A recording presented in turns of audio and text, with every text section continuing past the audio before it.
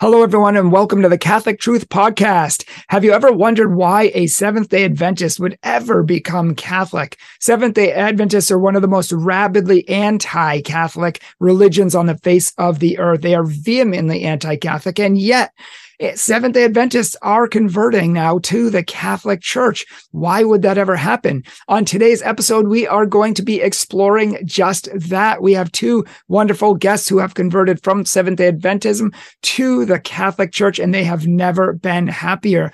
Today, our guests are Teresa and Arthur Beam. And they're from multi-generational Adventist families, and they have attended even education through college at Adventist schools. So they have been trained and educated in the Adventist way since childhood. And they have a YouTube channel that explains Catholicism and Adventism. And they're currently working on a series entitled The Story of the Sabbath. If you didn't know, Teresa actually wrote for Seventh-day Adventist publications. She's taught in SDA schools, and she's the founder of the first Adventist pro-life group. Apparently, the SDA Church was officially pro-choice until recently. That's interesting, and that's something that I did not know. Also, Arthur's father was an ordained SDA minister who was also the educational superintendent. So neither of these people converted lightly. This was a huge decision in their life, probably a very difficult one. And I'm super excited to share their story here today and why they converted to the Catholic Church, and also some of the misconceptions that they had about Catholics. So please, Teresa and Arthur, welcome to our show. Thank you for joining us. Thank you. Hi. Good to be here. Yeah, I'm so excited that you guys are here with us today. I know that Seventh-day Adventists, I've read Ellen G. White. She's the founder of Seventh-day Adventism, and I've read her book, and she says that the Catholic Church is probably the most evil organization on earth. Like the Pope is the Antichrist, and pretty much the source of all evil is the Catholic Church. So it's no surprise to me why Seventh-day Adventists just do not like the Catholic Church if their founder is saying it's basically from the devil himself. So why in the world would you guys become Catholic if that's the case? Wow, that's a good question. You want to start? You want me to start? Well, honestly, our story, I can back up, but to answer it directly, we didn't want to. I mean, we were going through, when we left Adventism, we went through many different churches. And when we went through them, we would give intense study through the pastors, not just passing conversations. We would actually sit them down and say, what does this particular church believe? And there's a lot of times I was working, but she would go to 3 and 4 different churches a week. Yeah, denomination with intense study on them. And what do you believe and why do you believe it? And after a while, we got to a point where we were like, that's about all. That's all the Protestants. We looked at each other. Yeah, exactly. We promised the Lord we wouldn't quit. And we kind of looked at each other and said, well, there's Catholicism. Yeah, that's right. And you can hear the music in the background, dun, the dun, wah, dun. wah, wah. Yeah, it's like, oh no, and we couldn't come up with any good excuses not to do our best. And so basically somebody said, oh yeah, there's this thing called RCIA. Like, what's that? Oh, it's just information, they said. Yeah. Uh-huh. Just go to it. It's just informative. So we signed up for RCIA, not knowing what RCIA actually was. And it was a huge blessing. But I'm telling you, I mean, that's kind of a story in and of itself. I don't know how much time we have, but the RCIA story, if we can come through that RCIA, we can come through anything.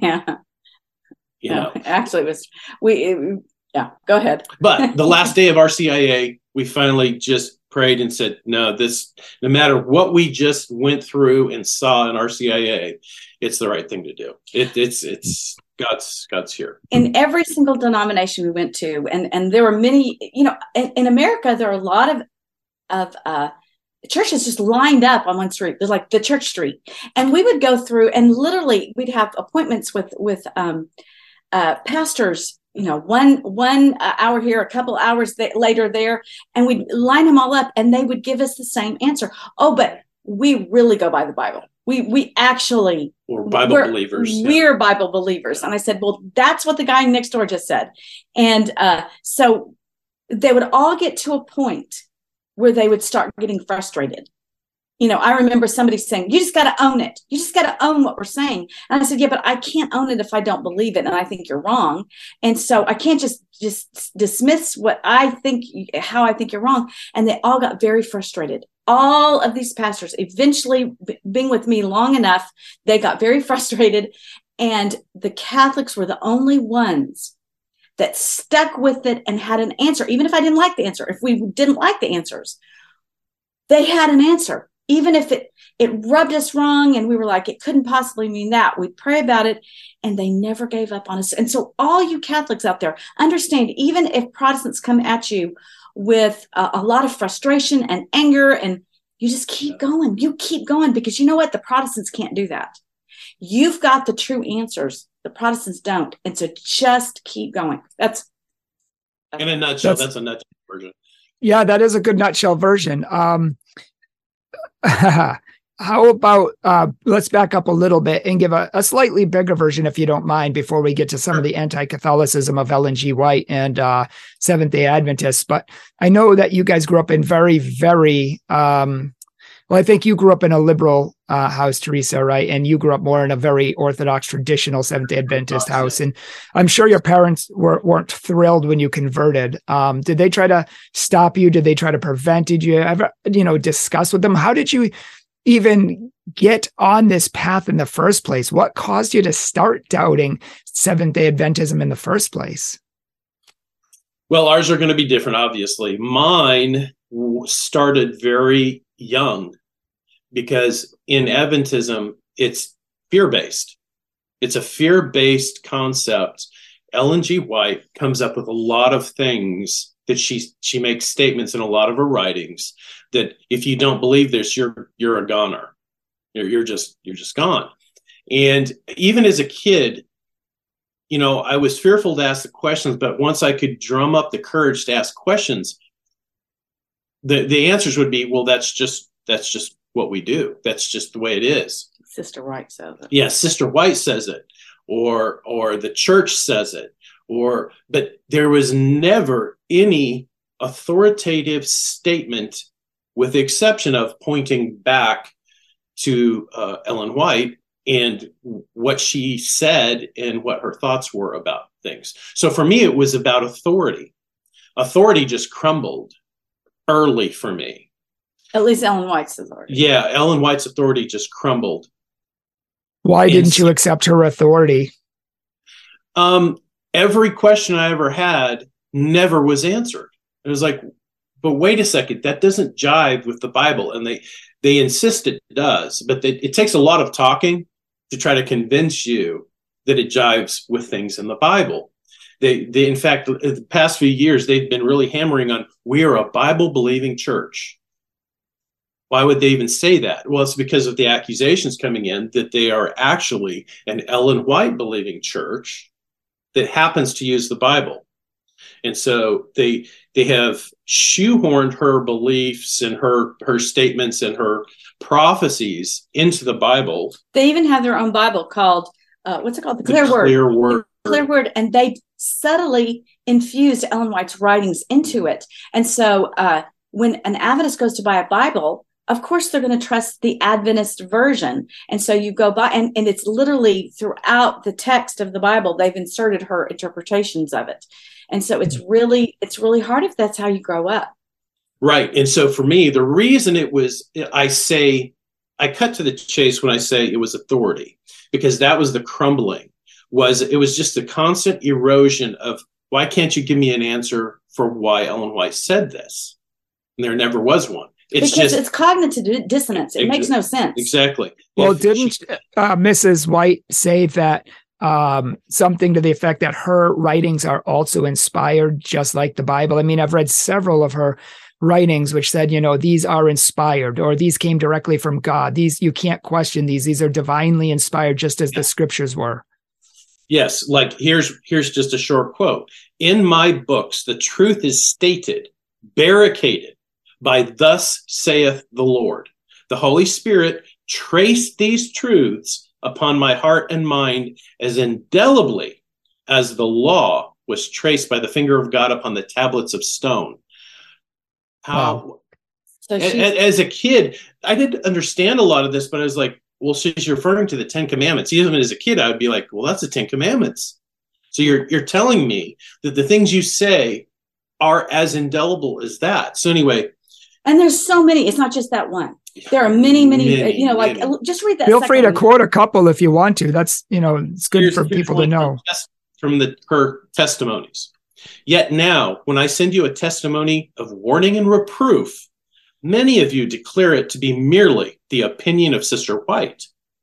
You thereby insulted the Spirit of God. That's in Testimonies 5, page 64. And on and on and on and on and on. They're just voluminous quotes like this, that when she was going to reproof she's really going after somebody that disagreed with her in church.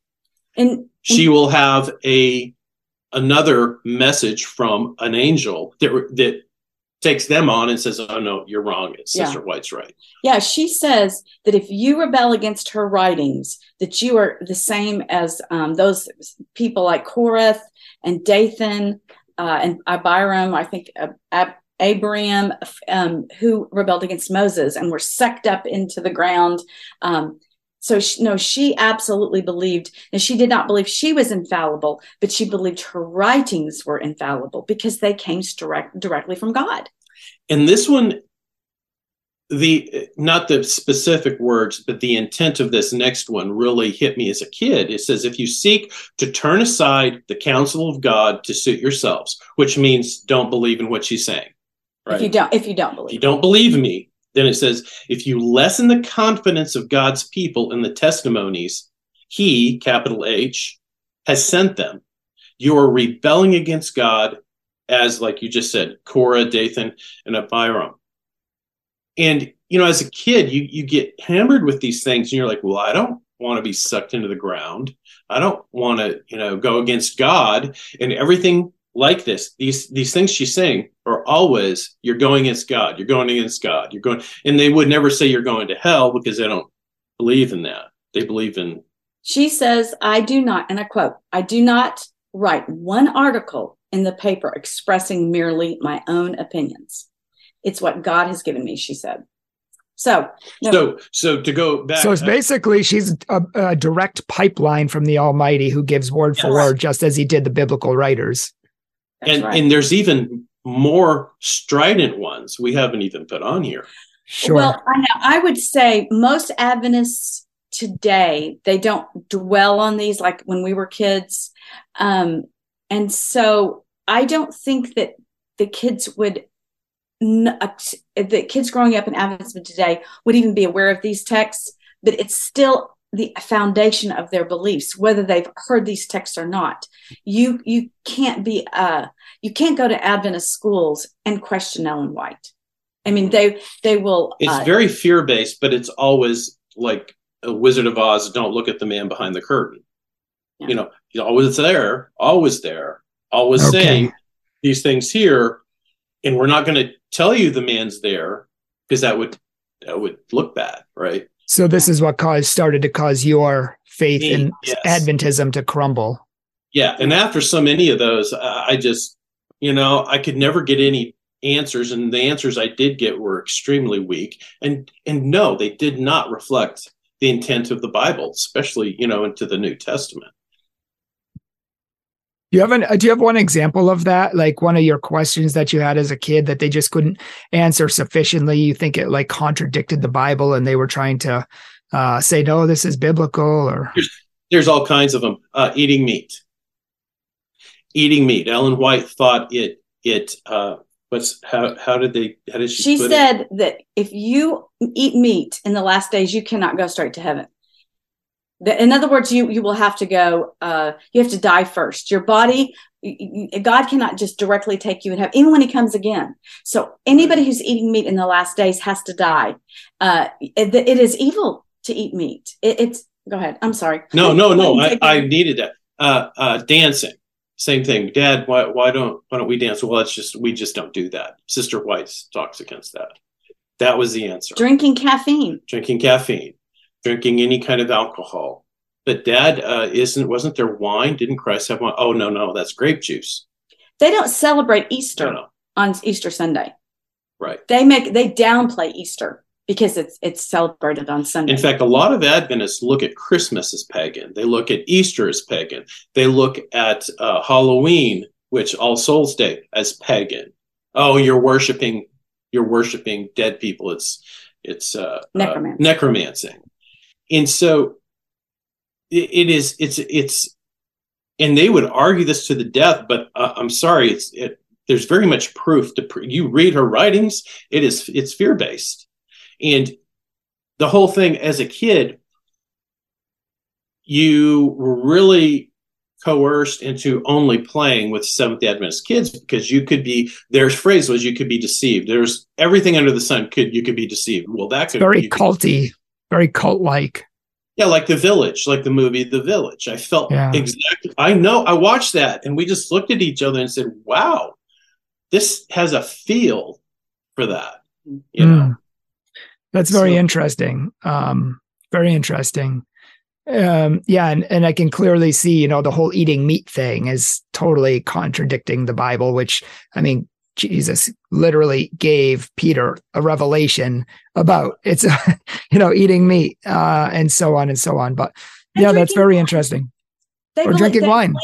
Yeah, communion is grape juice for them because they do not believe they will fight you to maybe not to the death, but they'll fight you about Jesus drinking wine. He did not do that. He drank pure grape juice. Okay. So is that what you had to say for your story? Did you have a little bit more before Teresa shares hers? I have tons more, but I don't. We only fair enough. Time. Yeah, no, fair. I'll answer whatever you want me to. We love doing this because. Well, why don't we bump over to Teresa then? Because I love everything you guys do. I would love to do a whole long show just on your story, but we'll get the clip-its for now. Well, we've actually been on a lot of different shows, and so I try to make each one different just for the interest of it. But the problem is people think you lie if you give a different view. But a different view. But these are different pieces of the puzzle, and this one I want to specifically give you a story because it is such a fabulous story. What was for me absolutely. I could put up with anything in Adventism because of the Sabbath. I thought, well, they keep the commandments. But when I found out Adventists not only believed abortion was okay, and this was when I was in my first year of college, but that the Adventist churches, the Adventist hospitals did abortions on demand. And why would a hospital isn't going to do an expensive abortion that the kids could go down to Planned Parenthood and have? No, these were abortions that had to have a hospital. So you're talking about more late-term abortions. And I did a research time when I called Adventist hospitals and talked to nurses that worked on the floor, because if you talk to the people in HR, they will give you a different story. So you have to kind of dig deep. And they said to me, the nurses on the floor, the OBGYN floor said, there is no limit to the abortion date as far as the gestation of the baby, as long as the doctor and the mother are willing. So they were doing late-term abortions in different Adventist hospitals. So wow. I was absolutely horrified. Nothing that they said about dancing, that's like Baptist. Lots and lots of people, don't believe in dancing and all this kind of stuff. But when I heard that my church that said, we got to keep the 10 Commandments and we've got to die for that kind of truth.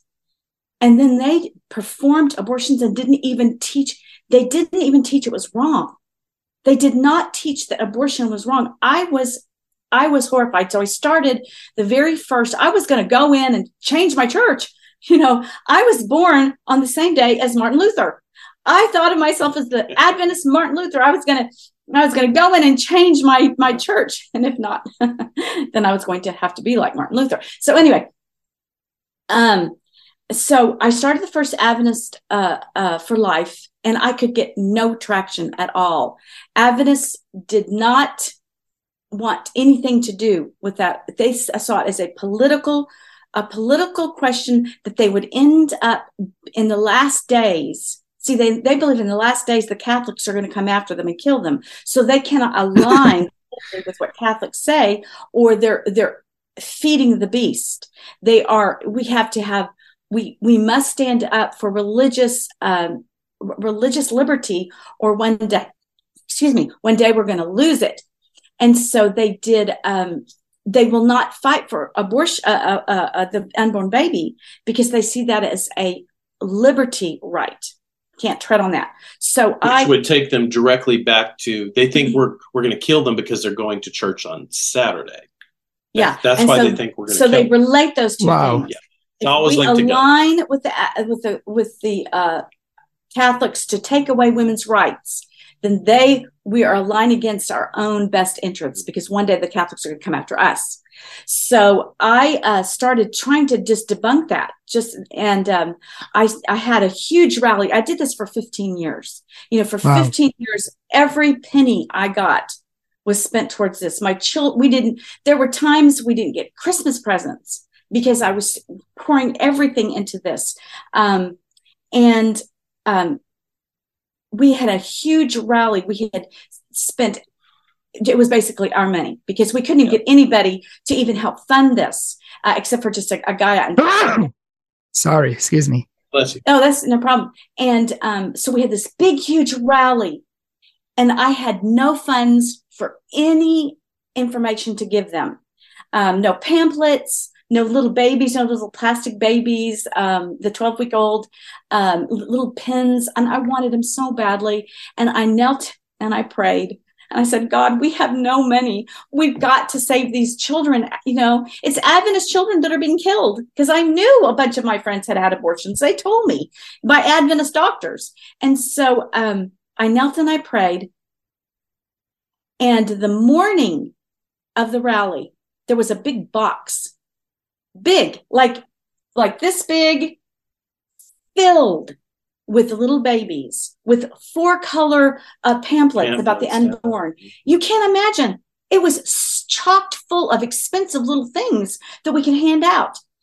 And on the address that, it was sitting on our front porch. Yeah, it was sitting on our front porch. And the return address was KOC.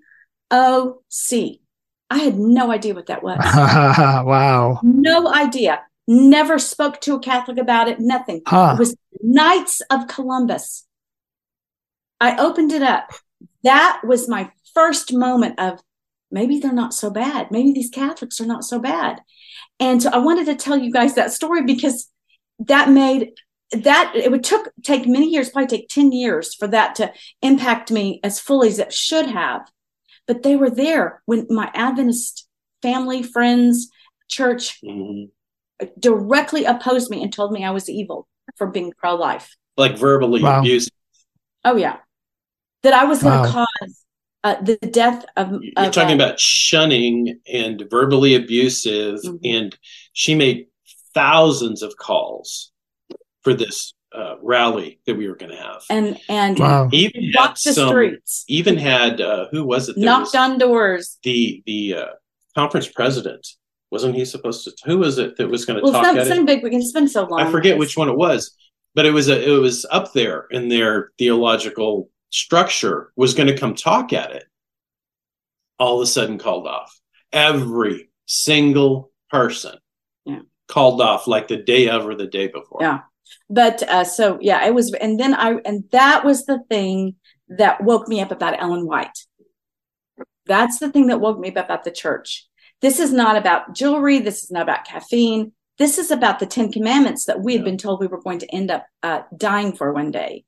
And if we can't even keep, thou shalt not kill, then why are we talking about the Sabbath?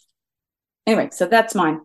Yeah. Very interesting. Yeah, they claim to keep the commandments, and then we're breaking the commandments just so they didn't have to be Catholic or be too close to Catholic or have anything in common with Catholic. It goes back to what you guys are saying about the fear-based cult-like I guess, milieu that was going around there. And it's really kind of scary. And in fact, when I first started researching Adventists, everything was the Pope is evil, you're evil. Nothing was based on fact. It was just all you're just evil. And then I went to their churches because I, like you guys, started studying. When I had doubts about my Catholic faith, I studied every denomination. And even after I did know my faith, I still went to the denominations to find out more of what they believed. And when I went to the Adventist church, is the only thing I ever saw there. And I guess this is their church worship service. It's not, you can't call it worship or a service. The whole thing from beginning to end is how Armageddon's going to happen. I mean, they have like these huge boards, and at least the ones I went to, and they had pointer sticks, and the armies of the Lord are going to come in through here, and the Catholics and the evil ones who join the beast are going to come in through here. He had this whole elaborate thing, and I'm thinking Armageddon's only mentioned once. There's literally no description in the book of Revelation of how it's going to happen, and yet they've concocted these whole theories about how everything's going to happen, and they base their whole church services on the end of the world, which is apparently coming very soon, if not like tomorrow. Yeah. Well, I can explain that to you. Adventists believe that throughout history was the regular gospel. There was the regular gospel. The Adventists were given by God a special end times message. They think the gospel's gone to the whole world. But it's called the everlasting gospel, is what they were given to spread to the world. That's their only message that they have. And they're the only ones it was ever given to. Yeah. It's specifically for the Seventh-day Adventists, that the Sunday law is going to precede Christ's coming.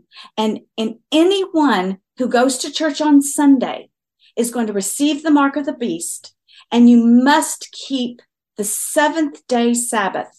And if you don't, you will, in the last days, be lost. And that is their message to give to the world. And that's their unique message. So that's why you see what you do. Which is interesting because that's exactly what Mormonism claims, that Joseph Smith restored the true gospel of Jesus Christ. It was given to only him. And literally the first thing the Mormons tell you when they visit your house, it's one is every religion is evil and an abomination in God's sight, especially the Catholic Church. It sounds like the SDAs, it sounds like Jehovah's Witnesses. They all have this restoration theology where only they're right, everyone else is wrong, and God spoke directly to them. Right. Now, they would say all Catholics and all what they call apostate Protestantism that worships on Sunday, they have a chance at salvation until the moment when God, he's going to put in the sky, that the Sunday laws start happening. That's going to be the tip off who's Christian. That's the last day test. But then there's going to be things in the sky, like the Sabbath is going to be shown in the sky, but I think that's going to be too late. That's right. That's when Ellen White says it's too late for people to change their minds. But the Sunday law is really when the test becomes evident to the world, and that's when you will seal your fate as a Christian. And remember, anytime the Sunday law is spoken, it's spoken of as lethal. Mm-hmm. It's not. There's no kinder, gentler version to an Adventist. When you say Sunday law, that means Adventists are going to die because of the Sunday law. Right. They're coming after. The whole world is going to spearhead a movement to kill Seventh-day Adventists. Wow. Led not just by Catholics, but by those Adventists who converted to Catholicism. Talk about paranoia. Wow. Yeah. So she says that is the stars of Adventists will fall, and they will join and spearhead the group that will come after Adventists and kill them. So interesting. Yeah, that's. I'm doing a series. We're going to do a video. I think I told you this beforehand, but I'm doing a video on the similarities between the founders of Jehovah's Witnesses and the founder of Seventh-day Adventists, and they're virtually the same thing. They have so many of the same things, and even both religions seem to claim that Protestants and Catholics are going to come together and join the beast, and that's going to happen at Armageddon. And Jehovah's Witnesses claim the exact same thing. Protestants and Catholics, it was predicted, we're going to come together at the final days and try to overcome God's chosen ones. And you hear this from different religions, but they all contradict each other. They all disagree on doctrines.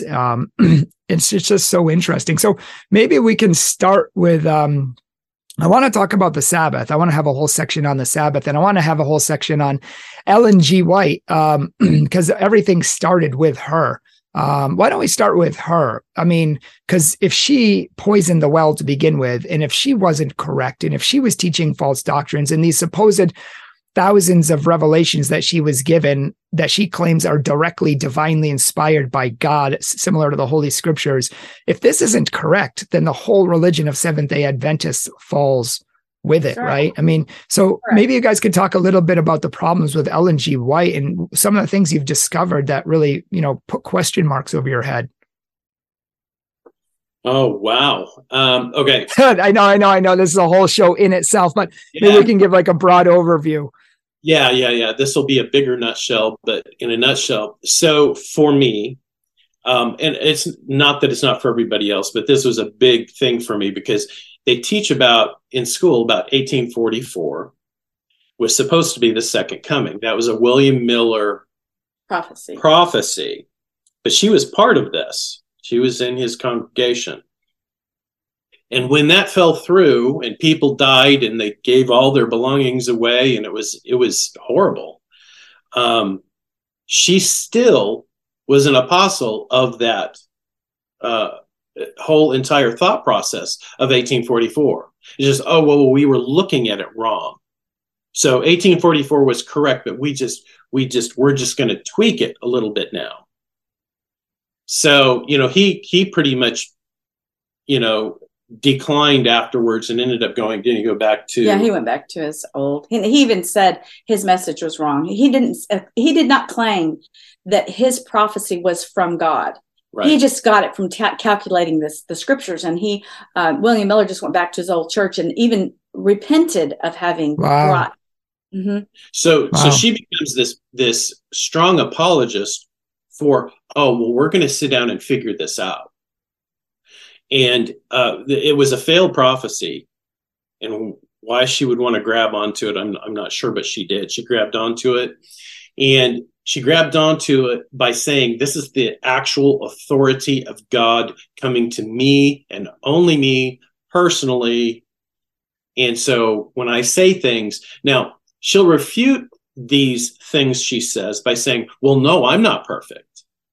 It's just but God's Spirit is perfect. And so if he tells me things, those things are perfect. Mm-hmm. So it's like, well, by deduction, you're saying you're perfect in what you say and what you write.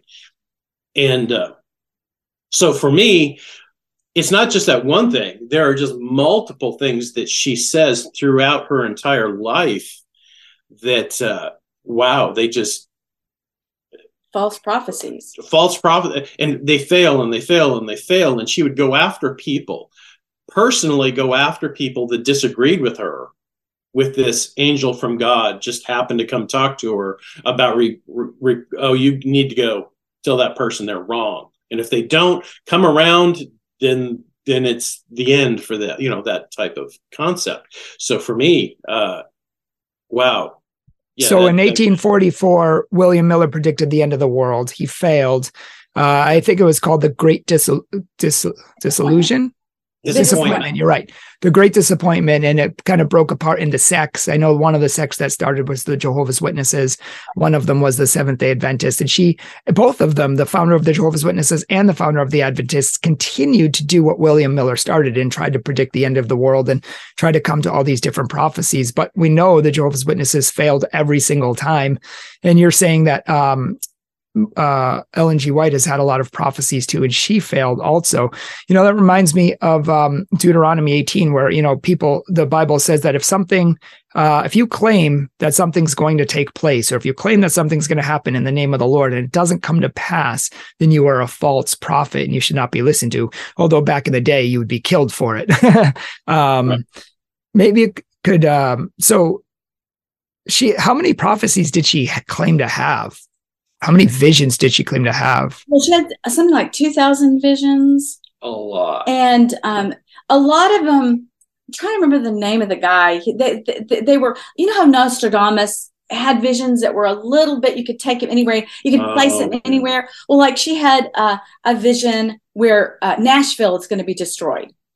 And there were by a giant meteor or something like that. Yeah. And then when anything happens in Nashville, Adventists will go, oh, we'll see, that was her prophecy. But she made some that were so absolutely, they're irrefutably wrong. Like she was said to a group of people at some meeting, I think it was a GC meeting, some of you will be food for worms, some of you will die, and some of you will see the second coming. Well, they all died. And so and again, what the church will say, well, those were conditional prophecies, just like Jonah, there were conditional prophecies, but that's not what she said. And I don't know what condition had to be fulfilled for the God to have come then, but she was constantly making statements like, get ready immediately. God's about to come. And then he didn't come. And then the church again says, well, but the early church, in the first century also thought the same thing. You look at even Paul thought that Jesus was going to be coming soon, and he didn't. So there's a lot of excuses, and she does have a lot of things that she said in her writings about health that have turned out to be utterly and totally false. And yet, because what happens is science is very fickle about things like coffee and wine. And one day you see a study that shows wine is bad for you. The next day you see a study that the wine is good for you. And so each time that thing comes out, oh, wine is bad for you, Adventists will immediately, spotlight that. See, Ellen White was right. Wine is bad for you. We can't. God knows.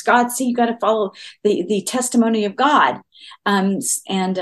Science is following Ellen White's knowledge is what they do. But then again, 2 years later, there's another study that'll say, oh, coffee is the best thing you can that you can drink. So it's always back and forth. And it is very much a black helicopters type of lifestyle that you are constantly relating everything that happens in the news to something Ellen White wrote, and it never comes to fruition.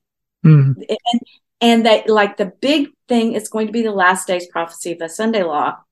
And, when I was young, we went to something that's called a boarding academy, it's the Adventist boarding academy. There were young men in high school there that would go out and prepare for this imminent soon return of God, and the torture that they were going to receive at the hand of Catholics. And they would go out and beat their bodies and lay in stickers and torture themselves to prepare to stand true to the Sabbath when they're tortured by Catholics. And so it's a terrible way of living. Wow. I think you guys know that we did at least 2 videos on the Seventh-day Adventist on our channel, because I had read this book, The Great Controversy by Ellen G. White. Not all of it. It's 700 pages, but a good number of it, to know that it's chocked full of countless errors per page. I mean, almost every page has errors on it. So I was reading this, and someone who has a master's degree in history and church history, and I've studied it for decades before that, and I just know history really well. So when I read her book, I was like, there's just hundreds, maybe thousands of errors in this one little book. And so I said, if this woman could get so much wrong about history and so much wrong about Catholicism on a basic level sometimes, how could she deceive so many millions of people? So that's kind of why I wanted to make those videos, to undo some of the claims that she makes. And these are all claims from beginning to end. This book cites not a single source. It cites not a single fact or encyclopedia, history book, or anything. It's really just her opinion, apparently. And that's why we actually gave sources in our videos from encyclopedias, history books, what the Catholic Church actually teaches, what she says they teach, and then what we actually teach. And here's where it says that. So, my experience of Ellen G. White is that everything she's taught is just not true, or I guess laced with misunderstandings or errors, big, small, in between. And that would throw me off, I guess, to have a greater concern for everything else she says as well. I mean, that just says that she can't be trusted. If the Watchtower of Jehovah's Witnesses predicts the end of the world to happen over and over and over again, and they fail every single time, how can they be trusted? And if what she's saying isn't actually true and her prophecies are failing, how can she really be trusted? Well, we were talking a little bit about this before the show. When Ellen White's Great Controversy, and please read the last few chapters, those are going to be the ones that are going to those are the specific ones about what's going to happen in the last days. But she received these visions. The book, The Great Controversy, was from a vision she received. And she said an angel from heaven came and gave her all that information of history. And Adventists see it as correcting history. They will reject real history because she learned from God, because that's the traditions of man. And then her vision is directly from God. So it's very difficult to convince an Adventist through sources. When we were young, all the early church fathers' writings, you couldn't go to them for anything legitimate because she delegitimized them. She said these were people who had already become apostate. And there's a moniker they always attach to what she's saying is you could be deceived. You could be deceived. That's a huge moniker on everything they do. So they always try to turn you back to anything Ellen White said or the Adventist Church has said. Because anything else, you could be deceived. Your sources, Brian, are deceived. You're just not realizing it, according to That's so delusional. Mormons say the same thing because they had an angel come down too and give it to Joseph Smith. They will tell you, and I've had Mormons tell me that my faith outweighs your facts. Like, yes, I see what you're saying is actually true. I see that these are facts which contradict my faith, but my faith outweighs that, and I know it's true. Like this is the kind of faith it is. They will not accept your facts. In other words, they're not going to say, oh, well, maybe some book says it, so therefore it's true, but my faith trumps your facts. They will say, you're being deceived in your facts. Come over to our side and we'll give you the true facts. Yeah. Interesting. I'm just writing some of this down because it's very interesting to me. Did you guys have anything else to say on Ellen G. White before we go over to the Sabbath? I don't. Okay. I think the one last thing I would say is to just double down on this is that Adventists would disagree with me that it's fear-based. But then when you look into how many Adventists have you ever seen in an open debate with other religions? No, they don't. They don't, because of that whole concept of then their constituents are listening to arguments that could deceive them. So everything is about deception. They are the only ones that know truth. They put it in their books for their schools. They put it in their Bible that they did.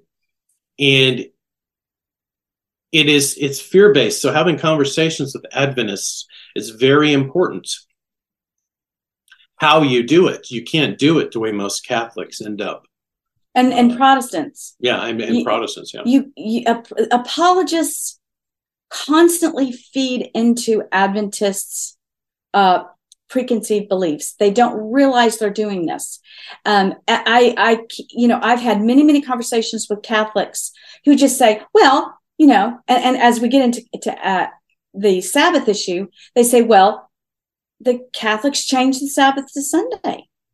And when you say that to them, we have the authority to change. You have so thoroughly imprinted their beliefs into them. You have no concept of how you are saying exactly what they're prepared to hear and to disbelieve as deception. And so you've got to know the verbiage and what they mean by their words. Because Catholics and their words like faith and Sabbath and all these kind of things do not have the same meaning with Adventists.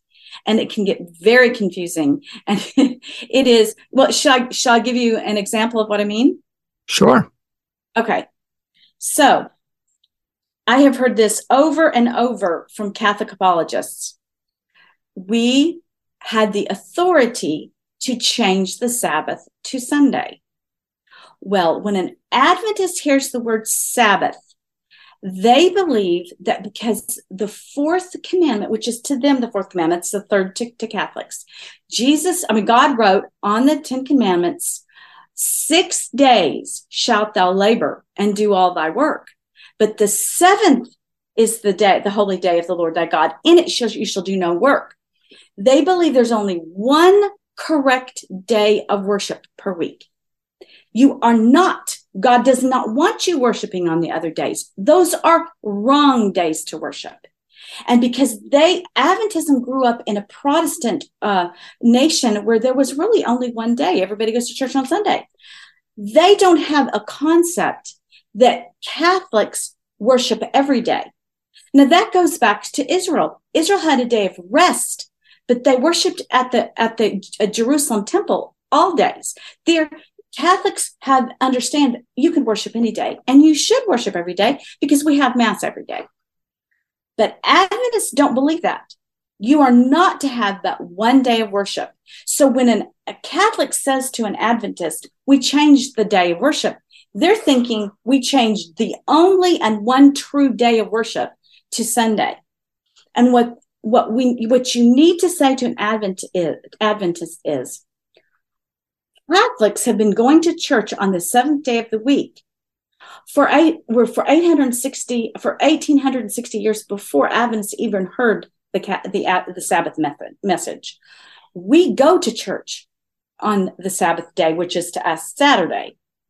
We go to church, and as a matter of fact, studies and statistics prove there are more Catholics in church on the seventh day, by far, exponentially, than there are Adventists in church on the Catholic day. Arthur and I did a study this. We went to the USCCB, and we got how many Catholics in America attend church on the seventh day, and we looked into the Adventist statistics on the GC website, and we've got to keep plugging. There is no such thing as a day of worship. You can worship God anytime, corporately in church, because what they'll come back and say, oh, sure, we can worship God. We can do it privately in our own homes all days.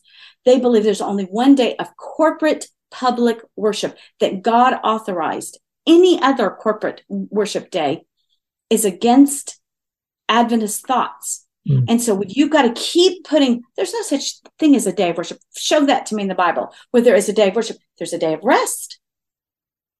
But even if you were to convince them there's a day of rest, their entire system is built around the last test of Christianity is the day of worship. It's not the day of rest. In other words, they'll come back with, oh yeah, but you should be resting on the seventh day, and just say, okay, well, we'll agree. We may have a difference in the day of rest, but all days are days of worship for Catholics. We're good with worshiping, and that will blow everything. And that it may not make sense to you, but it's really truly how they think. And so don't ever say to them, we changed the Sabbath. Say to them, we don't believe that there's one day of worship. That's not biblical.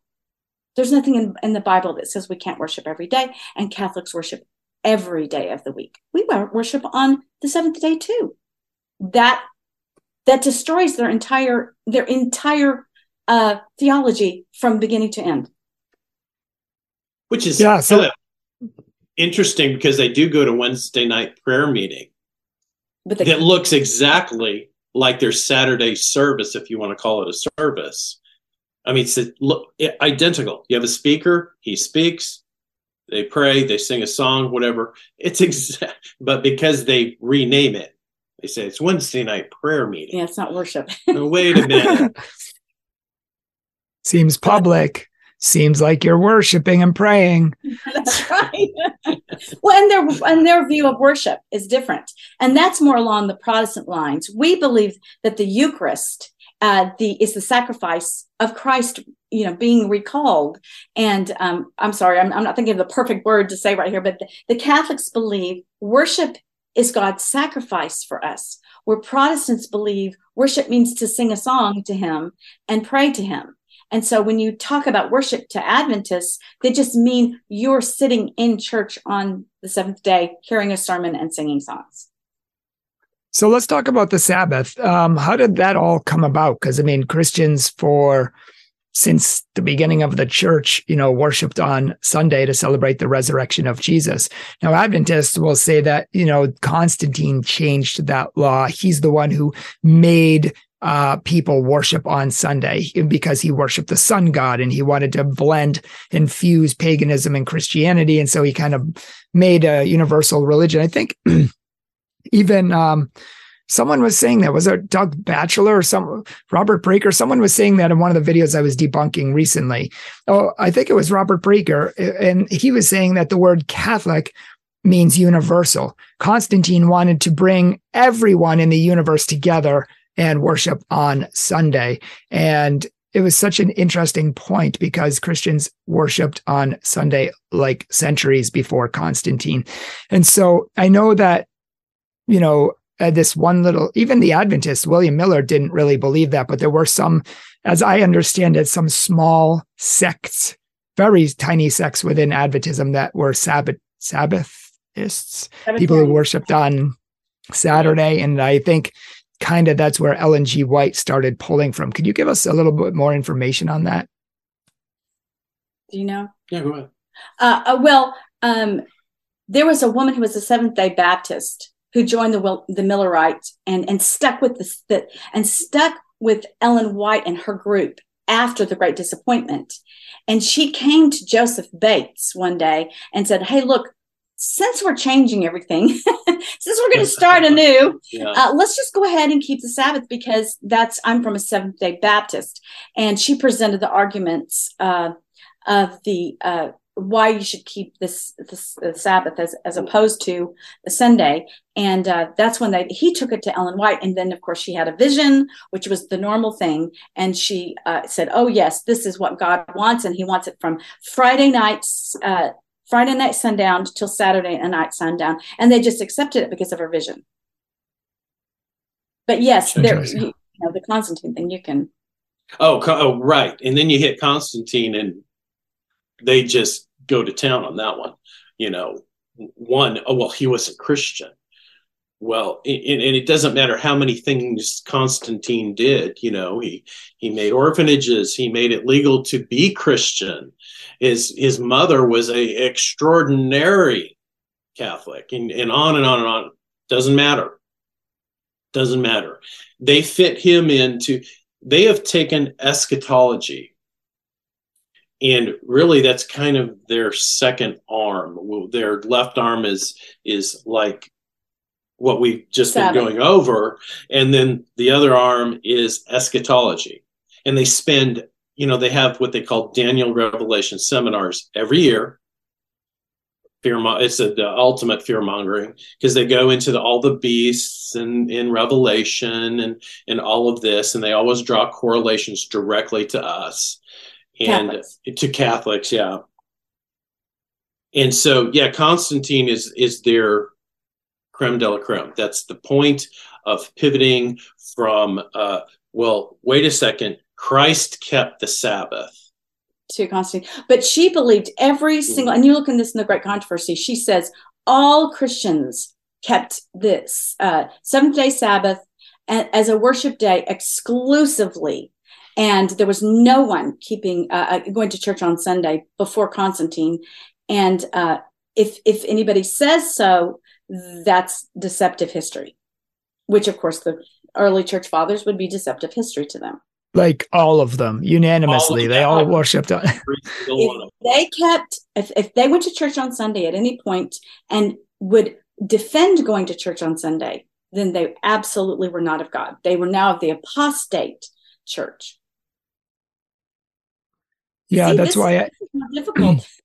thing. Yeah, and that's why we did a whole video on the Sabbath, and I put quote after quote after quote on the screen from the earliest Christian centuries before Constantine, saying not only that they worshipped on Sunday, which was a tradition that came from the apostles, but also why they did it. It had nothing to do with the sun god, had nothing to do with paganism. It had to do with the resurrection of Jesus Christ and worshiping him and celebrating his resurrection. And it gets black and white history. And what's so sad to me is that Ellen G. White ignores black and white history for a supposed revelation in the vein of Joseph Smith, who's just rewriting history and rewriting theology at whim, even though it contradicts the actual facts of history. And then they do what Joseph Smith and Charles Taze Russell, Jehovah's Witnesses, and other cults do, is that they say, well, history can't be trusted. Jehovah's Witnesses are famous for saying that history can't be trusted when it contradicts them and their facts. It's like, oh, well, Jesus is spiritual. The messages that came to us are spiritual. The Bible's spiritual.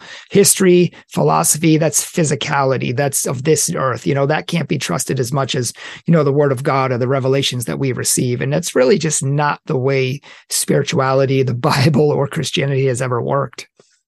Yeah, but don't get discouraged, because what's going to happen is, just like us, once the little crack in Ellen White as prophetess happens, once that happens, all of a sudden, all this document and stuff you put in will get to them, will make all of a sudden sense. They will see the light through the crack, and they will love it. So don't keep doing what you're doing, but just understand that until you debunk Ellen White, they're going to debunk your history.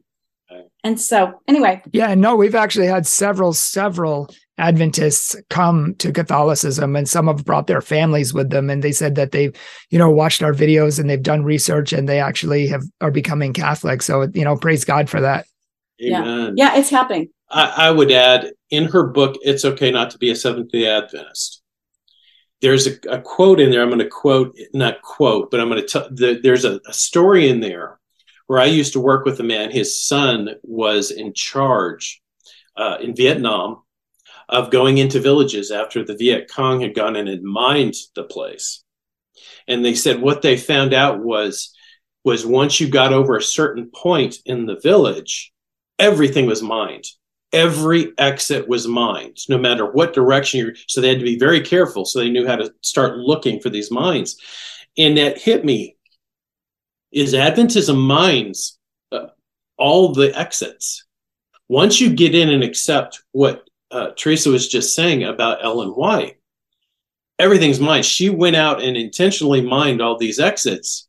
And that's why I'm saying it's fear-based. You can't have a conversation with them to where they're actually connecting with you on a belief discipline, level. That's why you don't see them in conversations with anybody in the open, having debates, having, this is why we believe what we believe. They're always attacking Catholicism or Sunday worshipers, which is 666 if you're a Sunday worshiper, right? That's it. That's all they can do is attack us. Because if you ever come into a rational conversation with them to where they're actually willing to put what they believe on the table and say, wow, that doesn't make sense, we're going to throw that out. No, then you're deceived. So it's this circuitous thing, always coming back around to fear, keeping them in. That's why I say every exit's mine. But the Holy Spirit can take them over the exits. So don't give up. That's right. Because there are a lot of young people that were not indoctrinated into Ellen White like our generation, and their church is bleeding young people as bad as the Catholics are. Yeah, I think that's just a problem across the board nowadays, thanks to secular society. Yeah, but it's just interesting. You're right. There's no rationality I've found among the Adventists. They're completely and totally irrational. They cannot hold a normal conversation. They cannot hold an intellectual conversation. They cannot really get into facts. All they do, they start yelling and insulting and condemning, and then they only get worse from there, I find many times. Like, they say, though, Vicarius Filii Dei, vicar of the Son of God. That means 666. Your Pope's the Antichrist. I say, well, okay, but that's never been a title title of the Pope. Where did you get that from? Oh, of course, it's the title of the Pope. It's on his crown. Where have you ever seen that? Where does the Catholic Church teach that? Can you find anything in any official document of the Catholic Church which shows that? And of course they can't. I think they usually appeal to one newspaper, just a newspaper that had said that they misprinted the crown and put that on there when they shouldn't have. And never in history can you find it, but that doesn't matter to them because it's there and nothing can change their mind about it. They literally have to ignore the facts. It fits what they need for their eschatology to work. Right. And that's one of the big explosions going out. Are you willing to openly look at what history really is, what it really ended up to this point? That's tough. But like Teresa said, it's the Holy Spirit can get them through the minefield, because it is a minefield for them. Mm-hmm. A mine. Well, and I would tell you, one of the things that I loved and that helped bring me over is the redemptive suffering belief of Catholicism. Because let me tell you, and I plead to my Catholic people that are watching this, when you are raised without the truth, your life is suffering. And no matter how wonderful Protestants are, and they love the Lord, and I love the Lord, and I mean, my life was devoted to the Lord. So many wonderful Protestants have the passion to follow the Lord that I haven't seen a lot in Catholicism. But they also have that passion because they're suffering for lack of truth. They are, Catholics have a banquet of truth that they're eating from. And sometimes we take advantage of that. We just assume everyone else. But when you don't have the sacraments, there is great suffering because all you see is a black hole. There's no getting better in this life. You live for the next life. I can't really give you a lot of more information because it's too, I don't want to, hurt a lot of people that I know, but when those sacraments get you through the times of suffering. And when you don't have it, it is pure hell. And you reach out to God and you want to believe with all your heart, you want to believe this to be true, but you have no physical presence of God. It's only an imagination. They are fans. When they say they're fanatics of Christ, but really the fanatics, they're fans of Christianity, but they're not in the body of Christ as in the same way the Catholics are. So don't ever give up on Protestants, especially Adventists, because their life is suffering. I love how you call Adventists Protestants because they refuse to call themselves Protestants, even though they totally are. Well, they're getting more. They used to not allow themselves to become, but they are now. Yeah, I would say that this last generation, let's say 20, 25 years, have, if you were to talk to them directly, they bring themselves together with main body Protestants. Okay. Even though, which is very interesting, it's very difficult to do. How can you bring yourself together with other Protestants who you're saying are going to hell because they go to church on Sunday, which is 666? So that's the problem they have. But I think the main body of this generation, Adventists, are trying to separate themselves from that hard line. But then where are you? You're in just general Protestant territory now. Yeah. You're no longer. And so I think there's a coming crisis for them of dropping Ellen White, because the more people bring it up, like you've been saying, the more times you bring that up and say, so this is who you believe, and they start looking at it, the younger this generation, I think, are more quick to be able to say, wait a second, no, we're Bible believers. Yeah. That's so interesting. If you guys don't mind me interjecting one point, I've noticed the exact same thing with not only Mormons, but Jehovah's Witnesses. Mormons have always been open-minded to a point, but lately now they've literally changed their entire religion now. There's no more, oh, we can be gods. There's no more, exaltation in heaven, even though they do believe it and it's on their website. Now it's, oh, we're Christians who believe in Jesus Christ who died for us, and we're going to go to heaven with our Heavenly Father. They've literally candy coated it and sanitized it to make it completely more palatable to the average person. And I've noticed Jehovah's Witnesses who used to say it's our way or the highway. You believe what we believe. Not even they can keep up with the world tearing them apart. And even they, I'm so surprised, are changing their religion. They're like, oh, we're Bible-only Christians.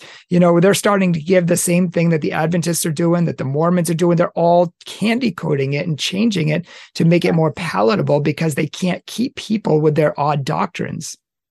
Yeah. And Well, and I can say a problem.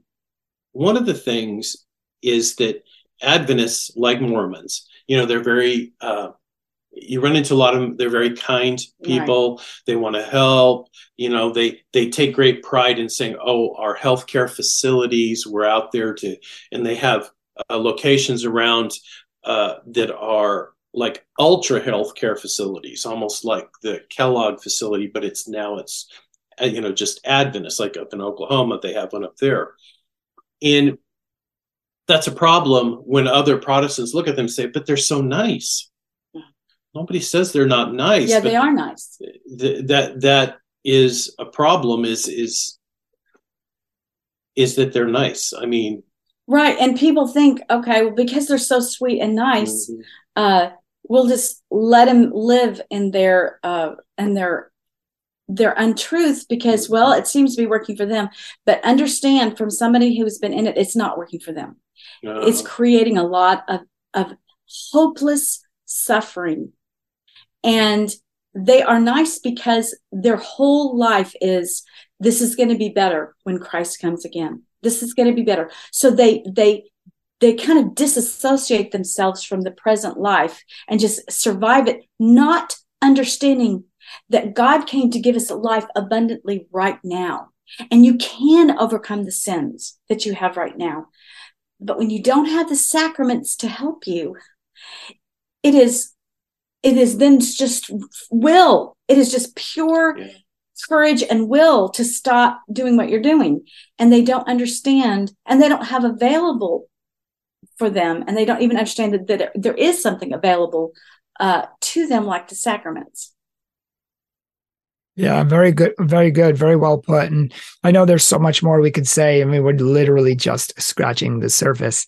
So maybe we'll have you guys back on in the future. But I want to thank you for joining us today and sharing your stories and sharing a little bit about the Adventists, because I know you care for them so much. And thank you for caring for them. Yeah, thank you. It's wonderful to hear you.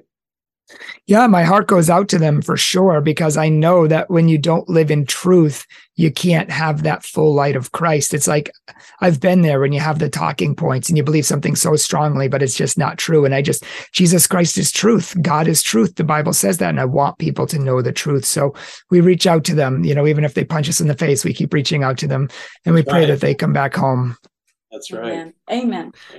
Well, thank you guys again. And thank you all for tuning into our Catholic Truth podcast. Please check out our show description notes below.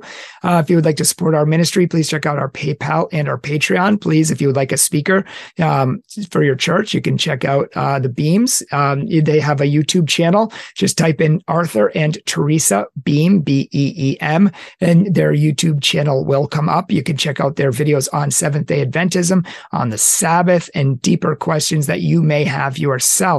And also, please check out our social media pages as well. All of that will be found down below. So thank you all for tuning in, and God bless you all.